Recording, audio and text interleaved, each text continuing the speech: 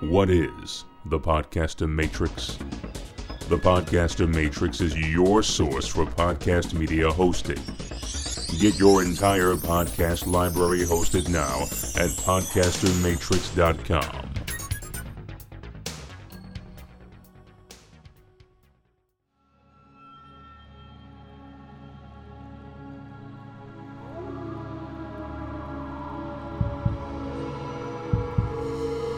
Have you ever had the feeling of being watched? Hidden eyes following you, a cold chill crawling up your spine, the hairs on the back of your neck standing straight up. Do you know what that is? It's fear. Fear is the most basic human emotion, tied into our instinct to survive. Fear gives us the means to overcome great odds, or cripple us with paralyzing dread. But fear can also entertain. Turn off all the lights, lock your closet door, and ignore the sounds from beneath your bed.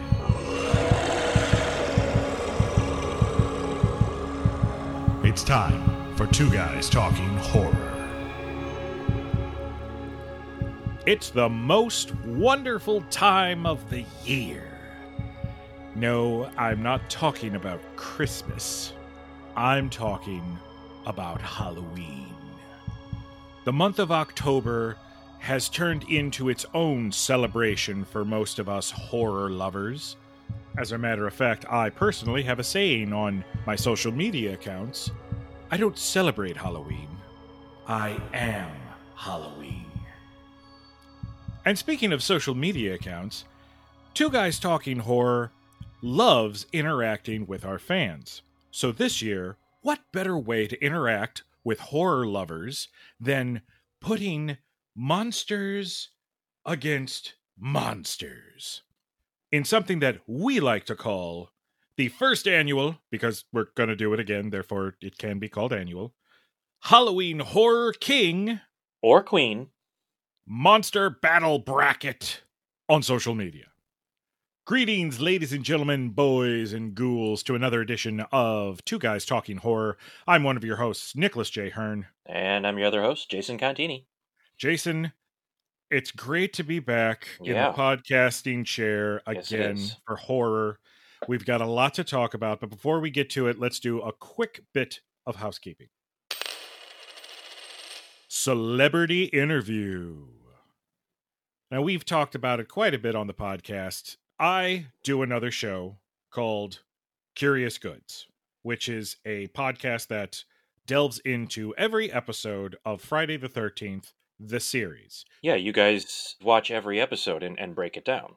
Right. And it's the show, the TV show, not the movie series, not Jason Voorhees. This is the show where it's the antique store and they're cursed by the devil and you got to find the antiques. Well, recently, the Curious Goods podcast was fortunate enough to actually have their first celebrity interview with journalist and author Elise Wax, who wrote the book, not a book, the book on Friday the 13th, the series, called Curious Goods, Behind the Scenes of Friday the 13th, the series. And during that episode, before we ended things, I asked Elise if she would be interested in being a part of a future episode of Two Guys Talking Horror. And luckily enough for all of us, she said yes. So not only do I want all of you listeners to check out that episode of Curious Goods, which of course there'll be a link in the show notes to this episode, but I want you to prepare yourselves for not only our first non-relative / personal friend guest on the show, right? But we're finally getting the female perspective of horror on the show, which is something that I feel we have been sorely lacking. Yeah. From the beginning. It's pretty much just been you and me and occasionally Diesel and your Sean dad. And my dad, or or, it's a sausage fest. It is, and primarily our sausage. This is getting weird. Let's keep it going. Let's keep talking about sausage. Right. I now want breakfast food. That's right. check out the show notes for this episode, all the links that you need to find not only the episode with Elise on Curious Goods podcast, but all of her cool stuff that she does and all of the books that she's written. And we cannot wait to welcome her to a future episode of Two Guys Talking Horror. Now that the housekeeping is out of the way, let's dive into these battle royales. Yeah. Of the titans of horror. And I think before we even dive into these battles, Nick, for anyone who is listening to this show, chances are if you're listening to the show, you probably follow us on some form of social media. But for the few of you out there who just listen to the show and don't follow us, what we've been doing is we've been pitting monsters against each other on social media and having our fans and our followers and our listeners and our friends and everyone that we interact with through the show online vote for the monster that they want to see win that battle. And it's set up in a bracket system, and it's been pretty fun. We've gotten through the whole first round now. Yes. And I know what you're thinking. Jason, Nick, why would I care about joining one of your social media pages to vote on something that all the other pages are doing right now where horror movies or monsters are concerned? I get it. You want something more. Well, how about this? How about original art of the competitors done by our own Jason Contini? Yep. Fully penciled, fully inked, and fully colored original art for each battle, showing, we're not just grabbing art from online and just showing you, here's a picture of Robert Englund as Freddy Krueger, and here's a picture of, whoever that he's fighting. But we're not doing that. This is full original art, and it's something that we're going to continue on with throughout the entire month of October for this year as we count down to see who's going to be the king or queen of the match this year. But I think that there are some, Nick, who say that's not enough. Boulder Dash. I think so. Well, for those people who do think so, who don't think that original art is enough to bring you on over to social media to hang out with us, how about I do you one more? At the end of all the voting, when we announce the winner of each fight, guess what? There's an original short story of how that fight goes, written by yours truly. And to entice all of you listeners, tonight, as we go through our round 1 matchups, Jason and I will be taking turns, and we will be reading those fights to you. Yes, that's right. It's story time here on Two Guys Talking Horror. First of all, our bracket is divided into 2 categories: classic monsters and modern monsters. Technically speaking, when you say modern monsters, that's modern monsters for us. Yeah, they're really kind of classic monsters now, too. I mean... yeah. I don't think for they're... the new generation. Yeah, they're old movies as well. I guess so. I don't know. Candyman, I think, might be the most recent monster on the list, if I can remember right. I think technically it's Pennywise, or because Pennywise. It's the Bill Skarsgård version. Yeah, of that's true. I forgot about that. So I think he's the most recent version, most recent monster that is on the list. Also, where these stories are concerned for these matchups, all of the movies we're considering movies, they're canon. So even when they get wacky continuity, it's canon.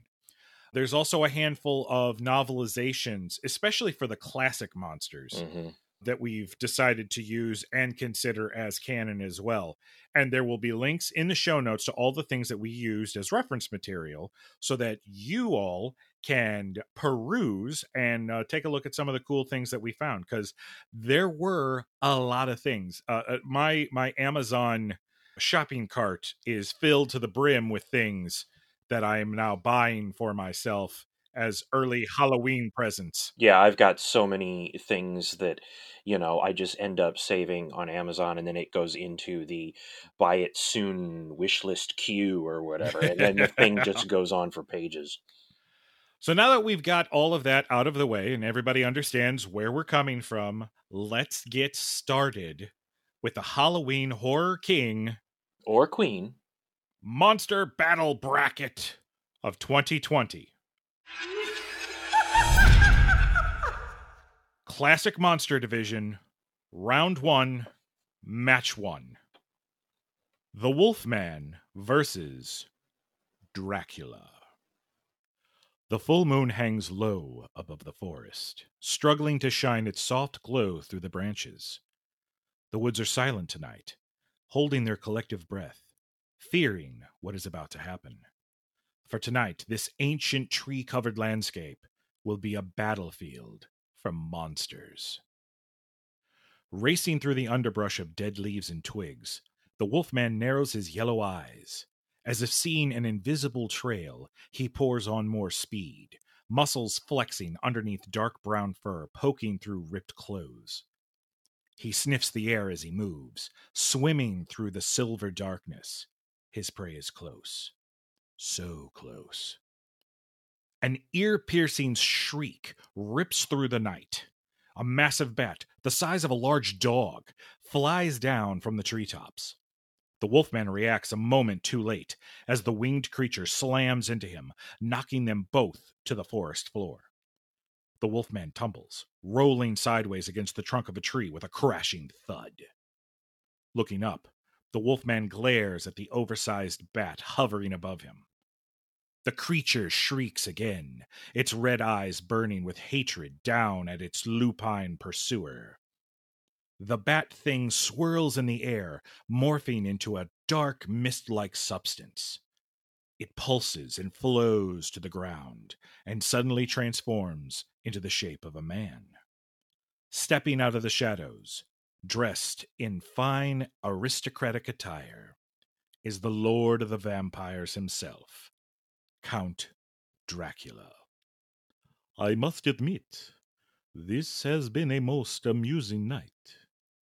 But the chase is over, my furry adversary. The Wolfman stands, slowly, without breaking eye contact. He flexes his muscular body, bones cracking and popping as they heal from the impact of the tree. A low growl begins to reverberate deep in his throat as he paces back and forth in front of the vampire. Good. Your strength and power will sustain my brides and I for weeks to come. The Wolfman stops his pacing, taking a defiant stance.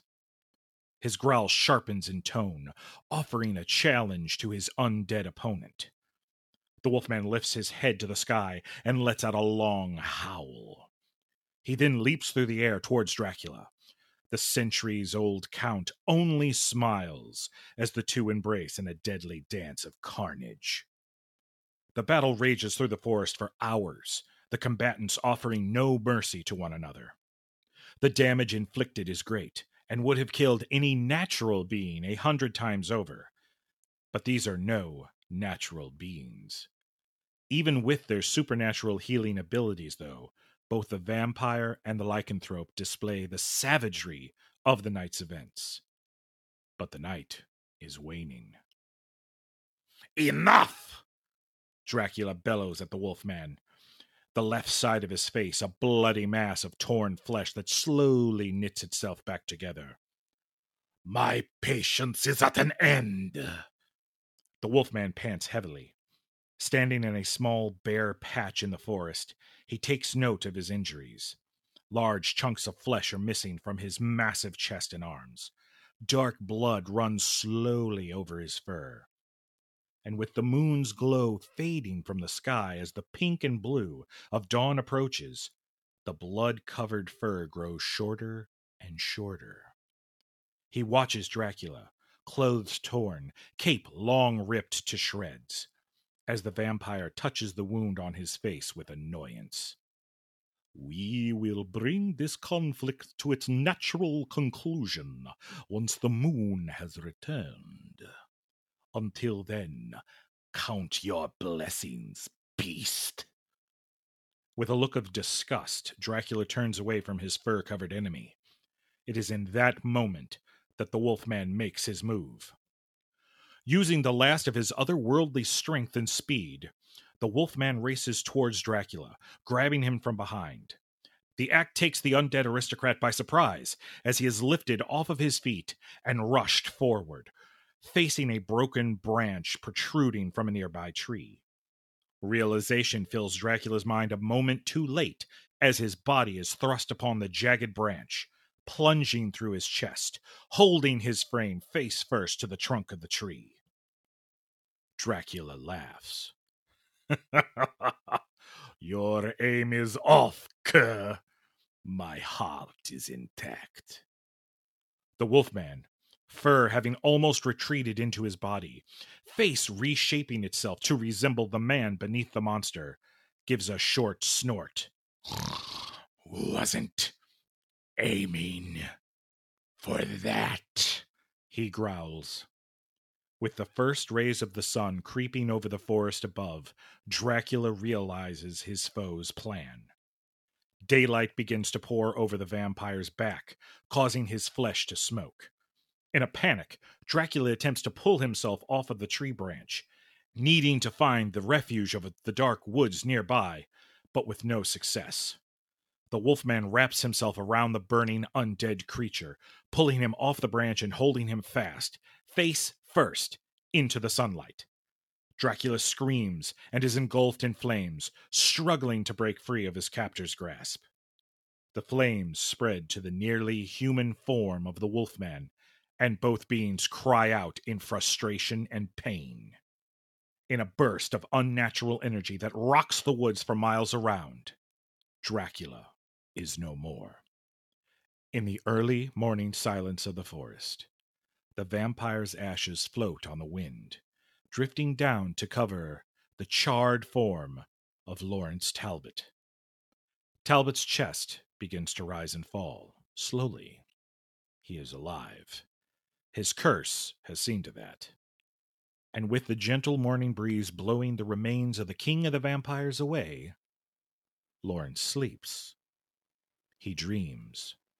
Dreams of the full moon. Dreams of the coming battles, for there are more monsters to fight. So our winner is the Wolfman. Wolfman takes the first battle that we've ever recorded for Halloween King or Queen. Yep. In my opinion, rightly so. He's my favorite, even though Frankenstein is one of my all-time favorite novels. You know, the classic Universal film is nothing like the novel, so it's a separate entity. And I love it, and I love Karloff, but, the Wolfman's my favorite, man. Wolfman is great. I enjoy Dracula, too, depending on the interpretation. And for me, this was anybody's battle. You know, because movies have done it for a very long time. Vampires versus werewolves. I know Underworld kind of cornered the market for it, but there were a lot of other films that were doing it way before Underworld. Not that I'm knocking Underworld, but this was one of those to where I'm glad I was up to the fans, because I couldn't have made this decision. Because I like them both. They're both great characters. But Wolfman moves on in the competition. Modern Monster Division, Round 1, Match 1. Freddy Krueger versus the Candyman. In a landscape somewhere outside the physical world, two beings composed of malice, rage, and never-ending hate are locked in a battle. Their surroundings look like an abandoned industrial complex filled with rusting machinery and collapsing walls. That is only a facade, a backdrop for carnage. It is this place, this crossroads of existence, that allows these masters of murder to harm one another. For in reality, They are but myth. They are legends. They are ghosts. Daniel was a painter, a man who knew love, but that was all taken away because of the color of his skin and the small minds of the people around him. In death, he still creates works of art, but instead of paint and canvas, he uses blood and body parts. In death, Daniel is known as the Candyman. Fred Krueger was nothing more than an abomination to humanity, a blight, the bastard son of 100 maniacs. Krueger spent his time on Earth taking the lives and innocence of children. His reign of terror was cut short as his community hunted him down and consumed him in fire. Fred Krueger may have been born a monster, but in death, he became something nightmares are made of. No one can say how long their fight has been going. An hour, a day, a century. Time means nothing in this space between space. The important thing to know is that while in this place, their blows can injure and maim, and very likely kill. With his hook held high, Candyman glances down at his adversary, his slashed face oozing dark blood. Freddy, a heap on the floor, pushes himself up on all fours, panting heavily. A confident sneer washes over Candyman's face. My hook has taken so many, but you do not deserve the privilege. It is beneath me to end your existence. But end you I will. As the gore-covered hook races down through the air, Freddy's left hand shoots out, too fast to see, stopping Candyman's arm in mid-motion. Krueger stands, slowly, a defiant expression etched on his face, while Candyman struggles in his grip. You're not the first asshole to try and take me out. I'll tell you what I told them. I am eternal. Krueger and Candyman lock eyes. A swipe of his claw severs the hook from Candyman's arm, the mangled stump spraying Freddy with crimson blood. Freddy looks at the hook in his hand, then peers down at Candyman, brought to his knees from pain. A wicked smile crosses Krueger's lips as he spins around and slams the hook into his opponent's skull. He pulls at the hook, bringing Candyman close to his face. Get my point, Danny? Eyes wide, Candyman is helpless as Freddy yanks up on the hook, splitting the skull of the spectral urban legend. Furious bees stream out of the cracked cranium, swarming around Candyman's body, as if trying to help hold his body up. Their attempts are futile, as they all fade away in small plumes of sickly gray smoke. Daniel, the being known as the Candyman, hits the floor with an echoing thud. Krueger licks the tip of the hook, closing his eyes, savoring the kill, and tosses it to the floor, next to its former owner. He walks slowly towards the exit of the abandoned building, retrieving his hat as he nears the door. Before leaving, Freddy turns to look back at his fallen rival. He places his hat upon his head, adjusts it to his liking. He looks around and then out into the darkness beyond the former battleground. He stares as if seeing past the darkness, out into the void of nothing.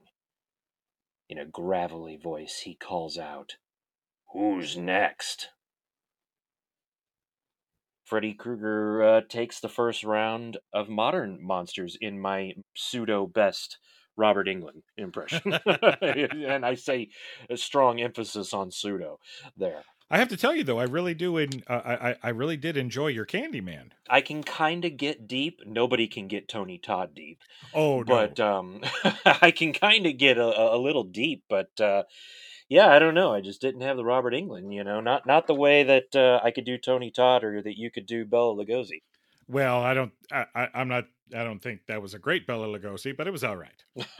For the intents of this podcast, I think it was okay. I think it worked. Classic Monster Division. Round 1, Match 2. The Bride of Frankenstein versus the Invisible Man.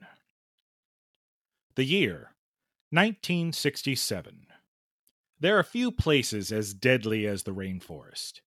Its dense canopy and tree cover, the savage nature of its wildlife, even the vegetation is deadly.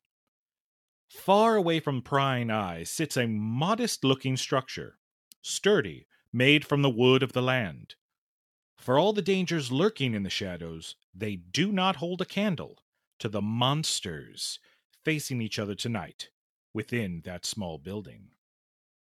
Lady Lilith Pretorius Stein had traveled to this remote death trap to find and kill Dr. Claude Griffin, for reasons all her own.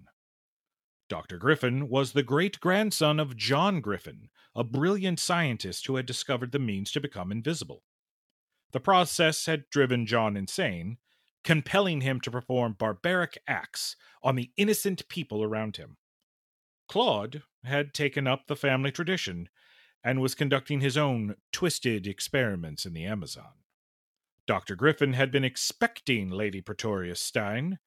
He had in fact left a trail of breadcrumbs for her, luring her away from her secluded estate in the frigid hills of Denmark, all the way to this hellish environment. Dr. Griffin knew who Lilith really was. Although posing as a very private member of high society, living in isolation, the pale-skinned, raven-haired beauty was actually the second creation of Dr. Henry Frankenstein. She was to be his first creation's mate, its bride. While researching his great-grandfather's work, Claude had stumbled upon the journal of Dr. Septimus Pretorius, an associate of Henry Frankenstein, long thought dead. The journal detailed how he and the female he had helped birth had survived the destruction of Henry's Tower laboratory and had let the world think them dead. It was the miracle of life that drew Claude to wanting Lilith for himself. The ability to create a legion of invisible golem-like puppets? The world would be his. Lilith's intentions for Dr. Griffin were far less grand.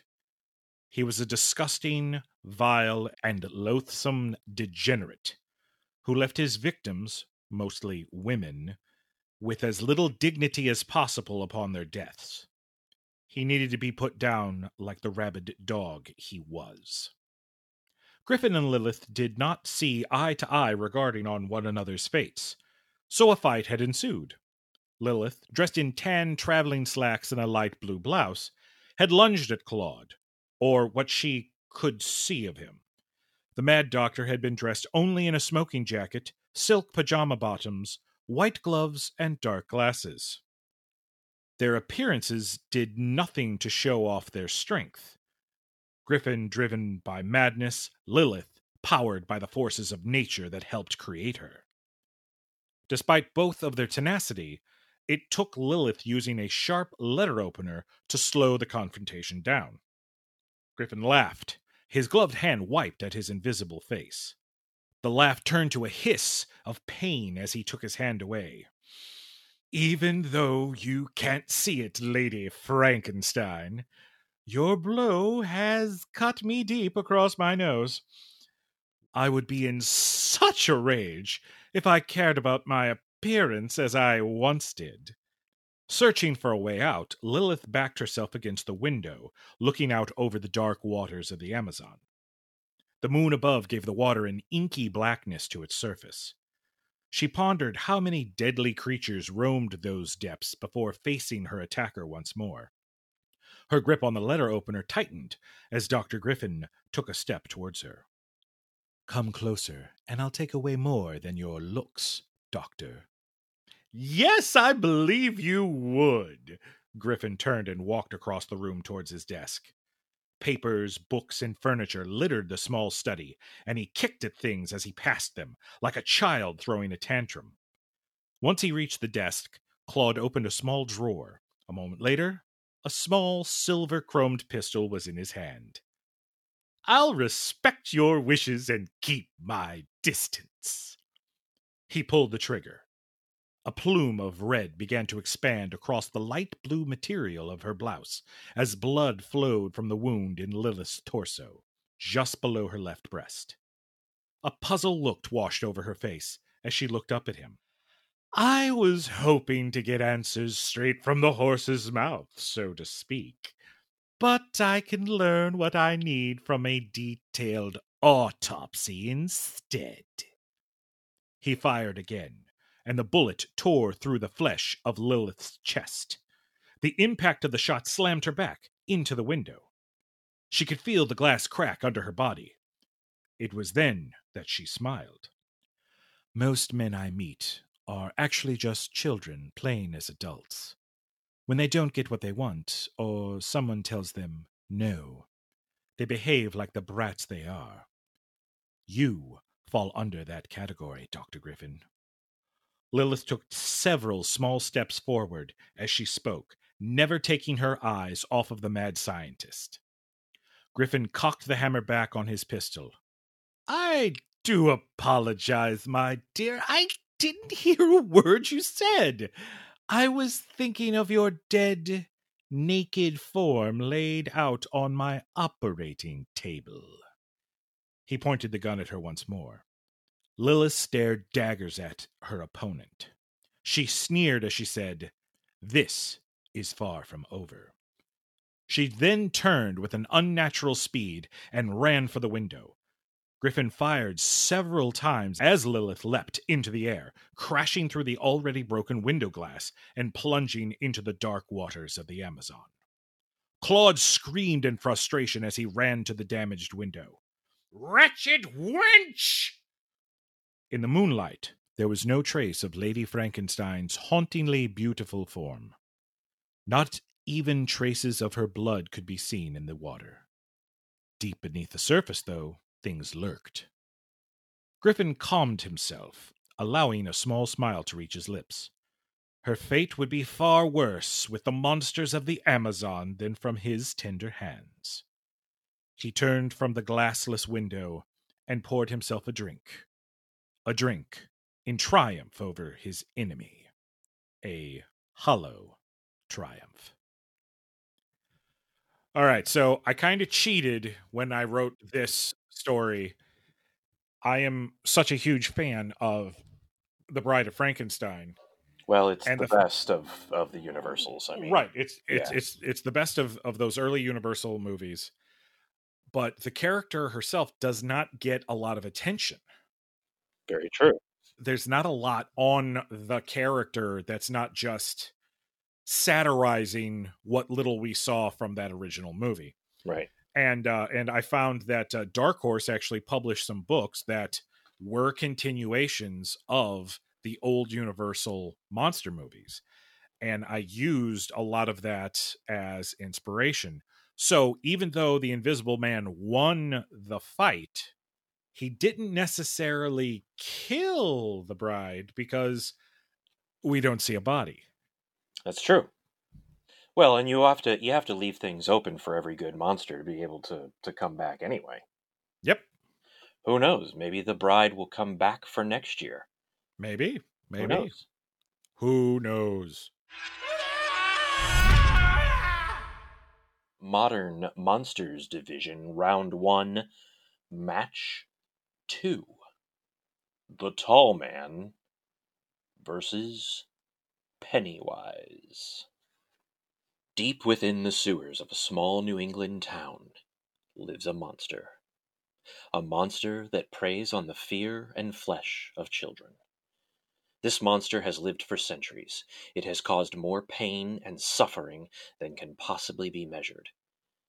But this monster is experiencing something it is only dreamt about during the long sleeps that have carried it through millennia. Fear. for this monster is being chased. Lurking through the shadows of the dank sewer tunnels, Pennywise scans the area frantically, eyes searching for any sign of its pursuer. A fleeting thought passes through its old and alien mind. Maybe it's safe.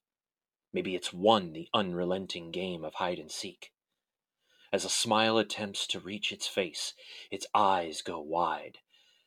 The distinct sound of footsteps, softly echoing through the man-made structure, chases away any hope of escape. As that rhythmic tempo continues from down the long tunnel, the shadows shift.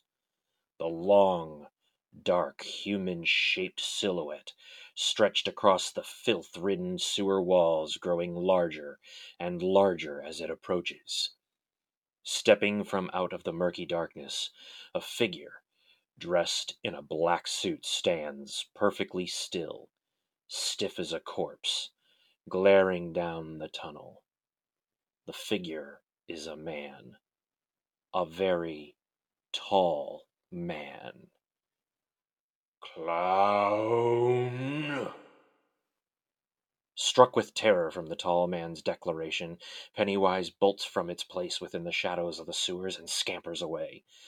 The act of fleeing was new to the clown, who wasn't a real clown to begin with. Normally able to shift forms to suit its victim's greatest fear, Pennywise was currently trapped in its present form. All due to the fact its pursuer was not afraid of anything.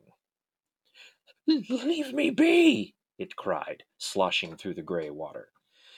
As it reached the next turn in the labyrinth of tunnels, a small object shot out of the darkness, impacting the nightmarish clown in its shoulder and sending it backwards. Pennywise looked down to find a silver sphere with pointed blades dug deep into its flesh. Before the sewer dweller had time to register what was happening, more flying silver balls flew out of the blackness of the tunnels, all soaring its way. One after another struck the clown, each digging into its form. With each impact, the spheres rocked the pale-faced creature back and forth through the filth-soaked sewers, finally lifting it up and securing it to the wall. 13 silver spheres in all. Struggling to free itself from the surprisingly powerful orbs, Pennywise did not notice the tall man standing in front of it. A yelp escaped its throat once Pennywise found itself nose to nose with its captor. It was the sound of terror escaping the clown's lips that placed a half-grin on the cadaverous visage of the tall man. "You've played a good game, clown," said the tall man. "It was a merry chase, but now the game is over." In sheer panic, Pennywise began to try to morph its form into something, anything that would allow it to have the upper hand, but none would come. Only the slightly deflated form of defeat. Still thrashing against the spheres, it looked at the tall man with a glint of defiance in its eyes. "You can't end me like the fear of a child. I am forever," it spat.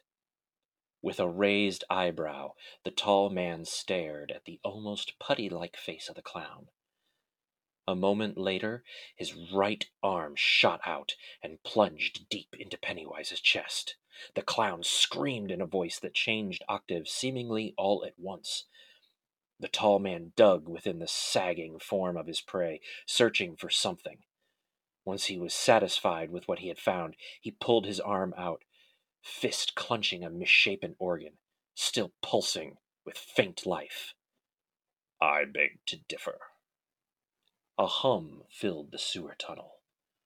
Behind the tall man, 2 long, silver cylinders of equal height appeared. The tall man stepped aside, allowing the spheres to carry the dripping remains of the child-eating beast through the portal. The tall man looked at the alien heart in his hand for a moment, then tossed it over his shoulder, letting it fall into the filth-riddled water. He then stepped forward and vanished within the portal, leaving no trace behind. That night, the children of the small New England town slept soundly, for perhaps the first time in ages. Obviously, these battles are being determined by fans and friends and followers on social media, but but you still have to write these stories, and that is just a constant hammering. and I'm glad. I wanted the Tall Man to win because I'm a fan of the Tall Man. Yeah. But and not that I'm not a fan of Pennywise, but boy, that story that you put together, that one's just kind of relentless. And Pennywise, the way you've got it written, dude doesn't have a chance. Yeah. I kind of feel like had it been Tim Curry's Pennywise, then there might have been a little bit of a shift where the voting was concerned. Possible, yeah. But yeah, I'm kind of glad that the Tall Man won as well. Another thing is that I also try to keep these as short as possible because they're supposed to be short stories for social media. But sometimes I have diarrhea of the pen. Sometimes? All the time. All the time, really, all the time. For those out there listening, that's been a joke between Nick and I for nearly 20 years now. So. Yeah. So essentially, these all could have been longer, and it was actually more of a challenge to find a way to make these short stories than it was to actually figure a way for these fights to actually happen. Well, these have been some exciting battles, Jason, and there are more to come when we return to this episode of Two Guys Talking Horror Monster Battle Bracket for the Halloween Horror King or Queen. We'll be right back.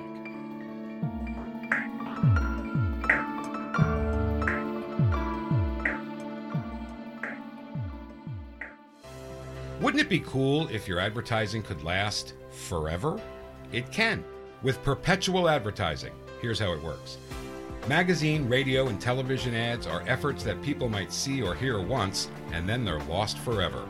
Perpetual advertising provides you with the chance for repeat exposure and replayability weeks, months, even years after it's originally inserted inside a podcast. So even if your advertising is included in a podcast years ago, those efforts are still impactful, providing you with true return on investment, real impact, thanks to perpetual advertising. Are you ready to change the way you and your company or organization advertises? Find out more and launch a unique perpetual advertising effort now by visiting twoguystalking.com/sponsors. For most, Friday the 13th means Jason Voorhees. What a lot of people don't know, however, is that there was another Friday the 13th, the television series. Join your podcast hosts, Mike and Nick, as they review the search for cursed antique goods during a perspective review of Friday the 13th, the series. It's the Curious Goods Podcast. Check it out now at CuriousGoodsPodcast.com. That's CuriousGoodsPodcast.com. Make your podcast soar with the Editor Core. Editing podcasts can be rough. Everyone knows that you'll spend at least double the time you use creating the podcast when editing it. Then there's the control freak factor and the gotta get it right the first time. Well, it's time to shove all that out the door and make your podcast soar with the Editor Core. The Editor Core is a talented, experienced team of podcast editors that have edited tens of thousands of hours of podcast content, and they're ready for yours now. Check out editorcore.com because it's time to make your podcast soar. Editorcore.com. That's editorcore.com.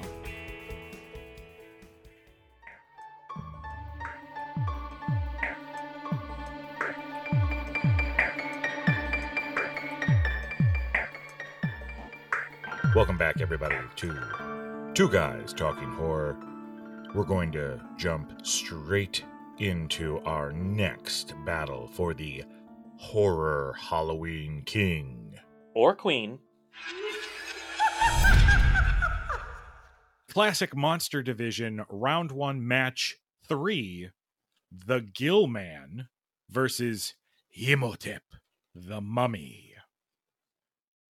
To return me to my full and glorious power, The sacrificial blood of an ancient being must be spilled over me. It was those words that started the trek from the golden sands of Egypt to the lush green forests of the Amazon. Imhotep, the resurrected mummy, had plans for the modern world, but those plans would not come to fruition unless he was at full power. In his own time, talk of a race of amphibian people had reached the royal halls of the pyramids. It was this knowledge that fueled Imhotep on his journey. The trip was long and full of peril. What started as a caravan of 50 was now a gathering of half a dozen. Some died during the long sea voyage. Others fought off the natives of the Amazon. Most were killed by the predators that lived in the wild. Only Imhotep's 5 strongest disciples remained to find the whispered Black Lagoon. The untouched paradise was rocked by the Egyptians as the mummy ordered his followers to clear a 50-foot wide area, space to perform his dark ritual. The wanton destruction to the peaceful landscape did more than alter the face of the Black Lagoon's surroundings. It drew the attention of its sole bipedal resident, the Gill-Man. A wet roar erupted from the creature as he stomped his way into the clearing.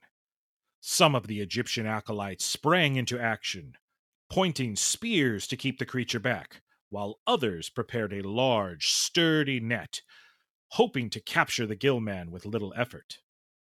This was what Imhotep was hoping for. A smile stretched across the brittle-looking face of the mummy.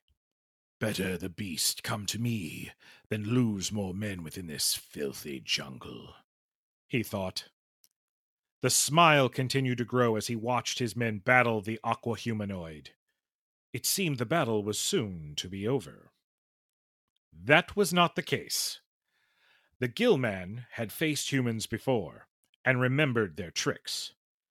Deep in his amphibian brain, the creature knew that fast brute force was what was needed to end these soft air breathers. And brute force was delivered. It took little effort to swat away the spears, break the humans' bones, and rip apart the net. Within moments, the blood of all 5 Egyptian warriors dripped from the Gill-Man's webbed, clawed hands. I do not need my full power to best you, beast. You shall bow before me, like all the others. Imhotep closed his eyes, held his arms out to the heavens, and began to focus his power. But not fast enough. A jolt of pain forced the ancient Egyptian priest to open his eyes. He looked down to find the clawed hand of the Gill-Man deep within his chest. Dead skin, dried bone, and dust began to float away from the wound as the creature jerked his arm away. Imhotep was speechless as the Gill-Man continued his assault, raking his claws across the crumbling mummy with each strike. The creature proceeded to knock his opponent around like a rag doll. The brutal beating found Imhotep at the Black Lagoon's edge, looking at his reflection in the water. What looked back was the face of a dead man. Before he could register the gravity of his situation, the creature slammed Imhotep's head into the dark water. His body thrashed and spasmed under the power of the Gill-Man, but it was no use. The damage was done. The mummy had lost his head. Literally.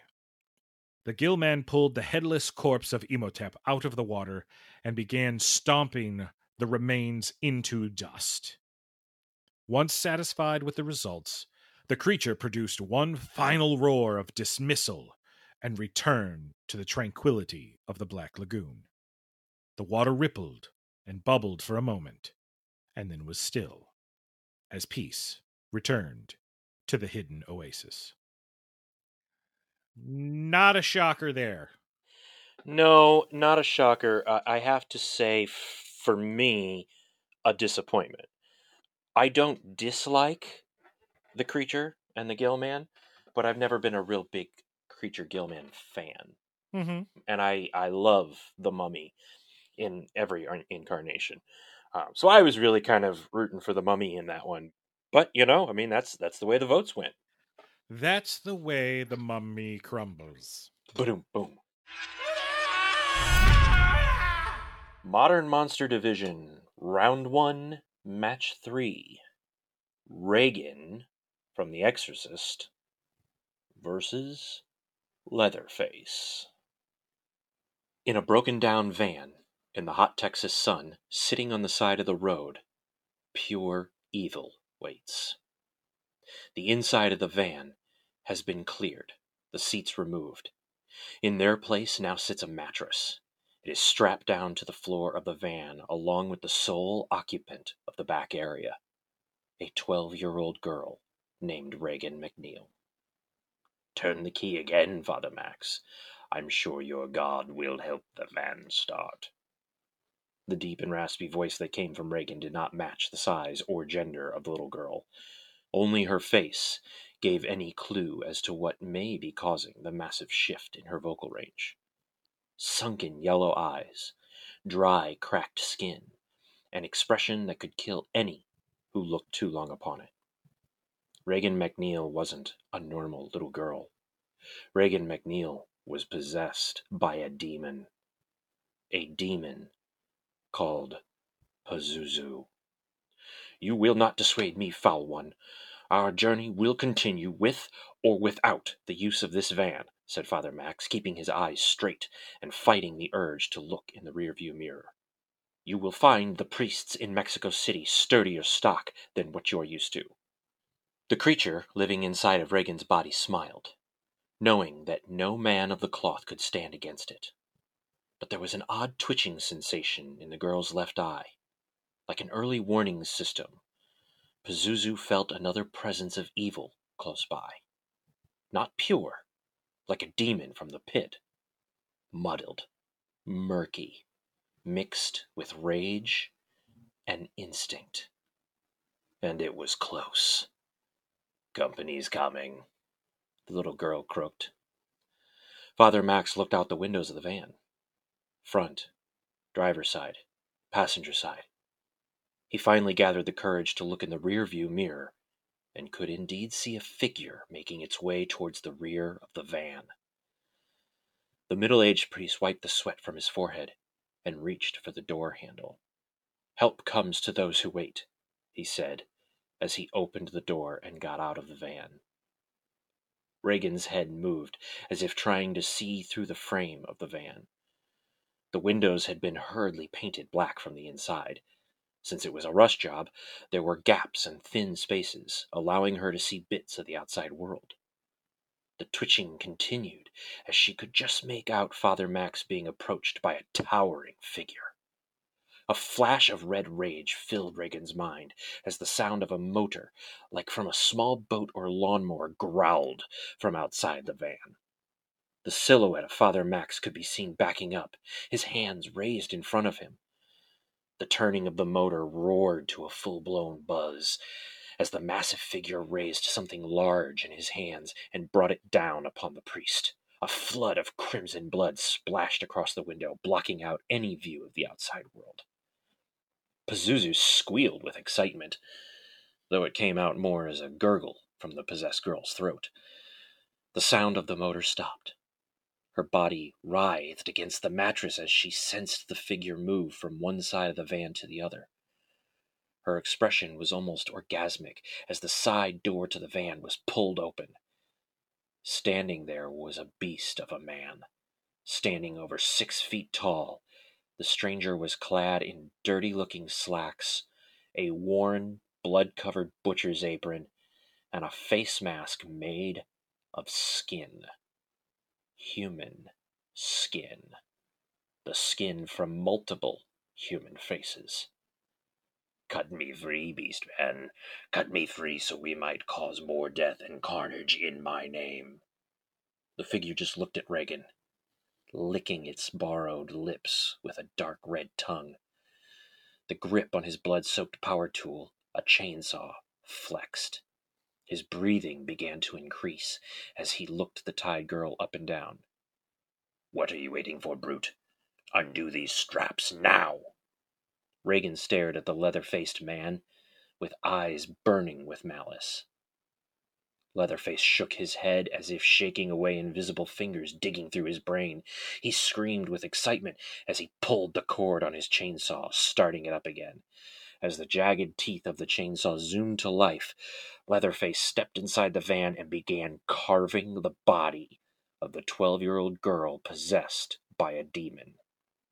After the slaughter, Leatherface walked home, his chainsaw in one hand and the gnarled head of Reagan MacNeil in the other. As the hot Texas sun pulsed down on him, the massive hulk dreamed of the new face he would soon cobble together from his latest victim. Well, I have to give it to you first off for going there with that one, but also, how do you take something that specifically is located only in Texas and connected? Well, right. Very, very clever. Very well done, sir, I have to say.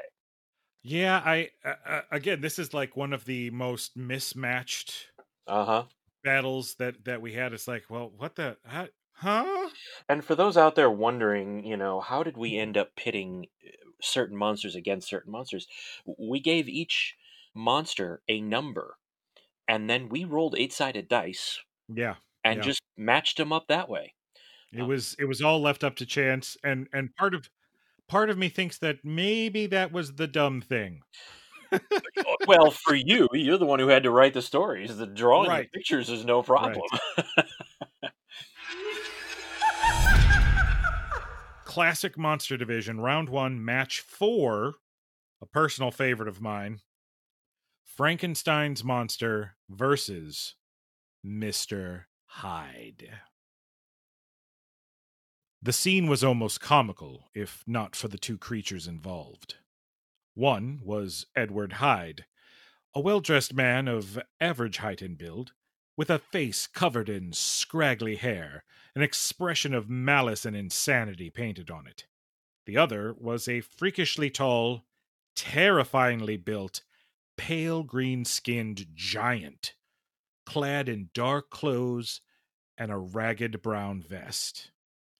This was the creation of Dr. Henry Frankenstein, known by most and spoken in hushed tones as the Monster.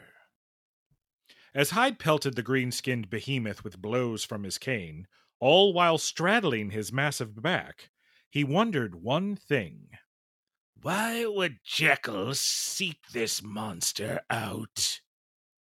Hyde had found himself wandering the coastline of an out-of-the-way fishing community in a dismal region of northern England.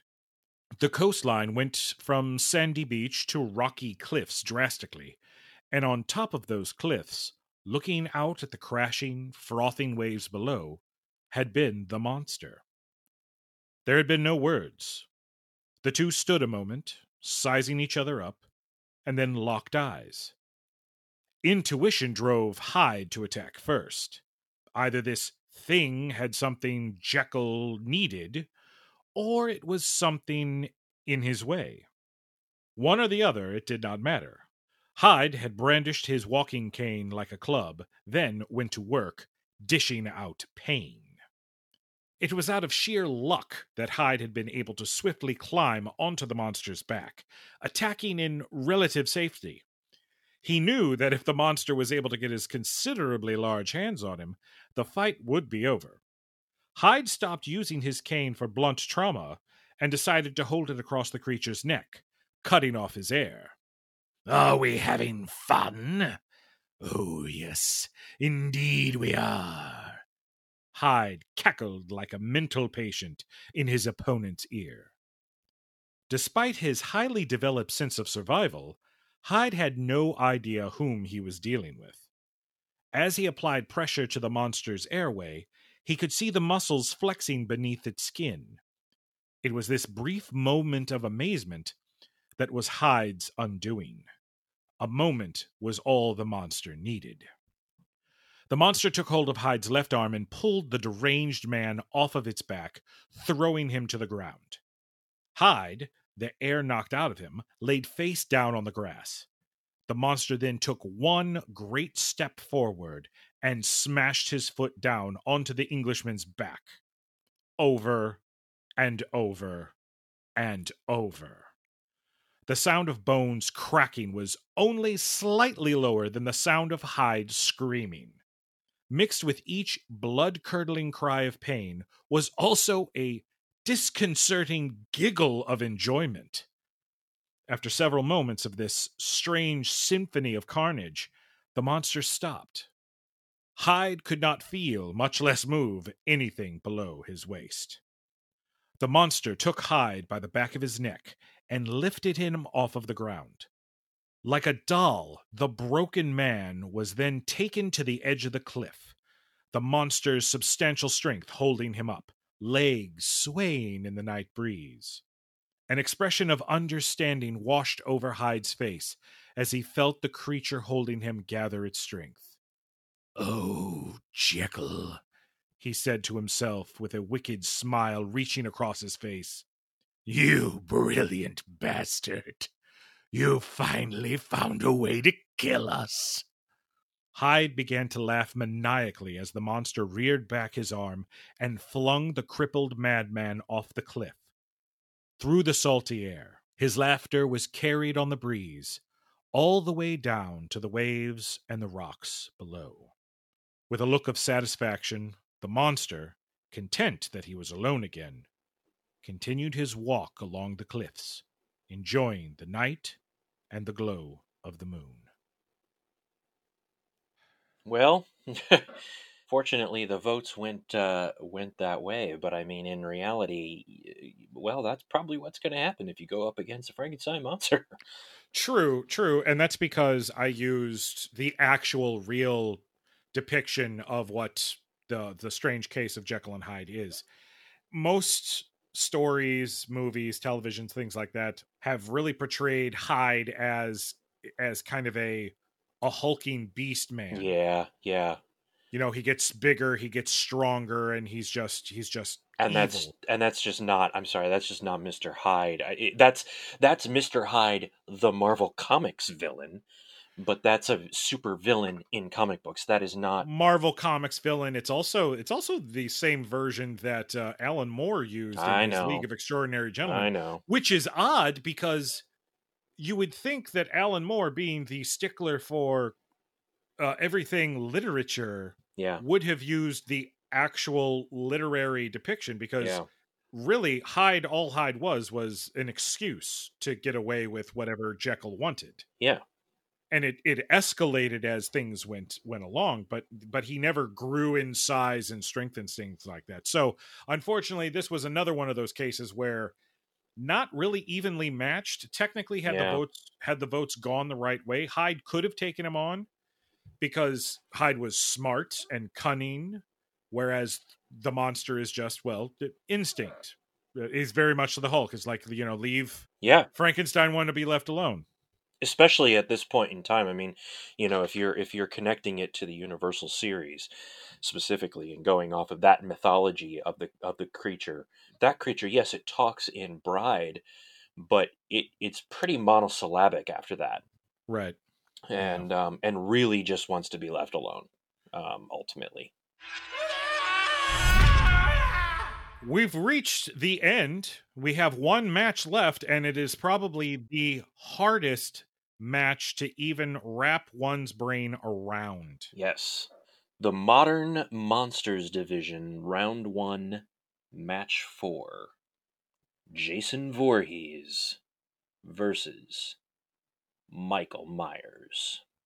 In what could quite possibly be the quietest fight in the history of horror. Yeah, there's no trading barbs and quips back and forth in this one. No. And of all of the fights, Nick, I don't know about you, I think you're probably in the same boat. Of all of the matchups, this was the one I had no clue how this was going to go. Yeah. I mean, the fan base for both characters are so rabid. Yeah. I secretly pulled for Michael But at the same time, I'm also a big Jason Voorhees fan. So, yeah, I didn't know which way this was going to go. And because of that, it also makes it quite difficult to create any kind of a convincing situation for the characters to face off with one another. However, the outcome of the Jason Voorhees and Michael Myers battle is in favor of Michael Myers. And the reason why we're telling you who won the fight is because I didn't write a story for this. It's a hard one to write. It is a hard one to write. I am going to write one, but first, Jason, what would you like our listeners to do? Well, at this time, I would like all of our listeners to head on over to our website at twoguystalkinghorror.com or onto any of our social media outlets, Facebook, Twitter, Instagram, and tell us how you think this fight should have gone. Let us know what your thoughts are based on the fact that Michael won the votes. Now, if you're going to tell us how you think the fight goes, you have to make Michael the winner because Michael got the votes. He won. Michael won. He got the votes. So you can't just go in there and go, well, I think I should change the whole thing and I think Jason should win, because he didn't. Well, I mean, you can. We're just not going to acknowledge it. Right. Because it's not part of the rules. Right. So head on over there and write your own story and share it with us. We'd love to hear it. We'd love to know, what your thoughts are on that battle. I mean, with those two titans of power going at each other, you could really get descriptive and have some fun with that one. Oh yeah. And if it's better than anything I could think of, it might just be what we use for the actual battle. So there's another incentive for you there, folks. And if we end up, making it part of the official battle, not only would we give you a shout out in the next episode of the show that covers the Halloween horror battles this year, but one of us will read your story in the next episode, which, by the way, Nick and I have already decided that we will do this again at the end of round 2. We may end up doing round 2 in an episode and then doing round 3 and the final battle. Sure. As another episode, because round 3 is only going to be 2 matches. Yeah, it's just the 2 fights. That would be pretty quick, and I think having all 3 in one would be better. But yes, we've enjoyed Storytime. We hope you've enjoyed Storytime. But since we're out of stories, we want to encourage everybody to head on over to the social media sites and vote. Round 2 is going on right now. Those fights will continue. We need your votes because your votes determine who wins. Yep, it's all up to you. And this time around, is it going to be Freddy Krueger or is it going to be Leatherface? Is it going to be the Tall Man or will it be Michael Myers? Will it be the Wolfman or the Invisible Man? And will it be the Gill Man or Frankenstein's monster? We're down to the final 4 of each division. Yep. That's right. Do the math, folks. So until next time, I am one of your hosts, Nicholas J. Hearn. I'm your other host, Jason Contini. And remember, folks, don't be afraid of the dark. Be afraid of what's in the dark. Congratulations. You've survived this episode of Two Guys Talking Horror. We hope you were entertained and informed by our program. Take what you have learned and pass it on to your family and friends. It may just save their lives someday. Have questions? Comments? Suggestions for a future episode? Visit our website at twoguystalkinghorror.com. Click anywhere on the right-hand side and fill out our short web form. It's the easiest way to interact with the hosts. Beware of monsters, creatures, and all things that go bump in the night. And keep telling yourself, it's only a podcast. It's only a podcast. It's only a podcast. It's only a podcast. It's only a podcast. It's only a podcast.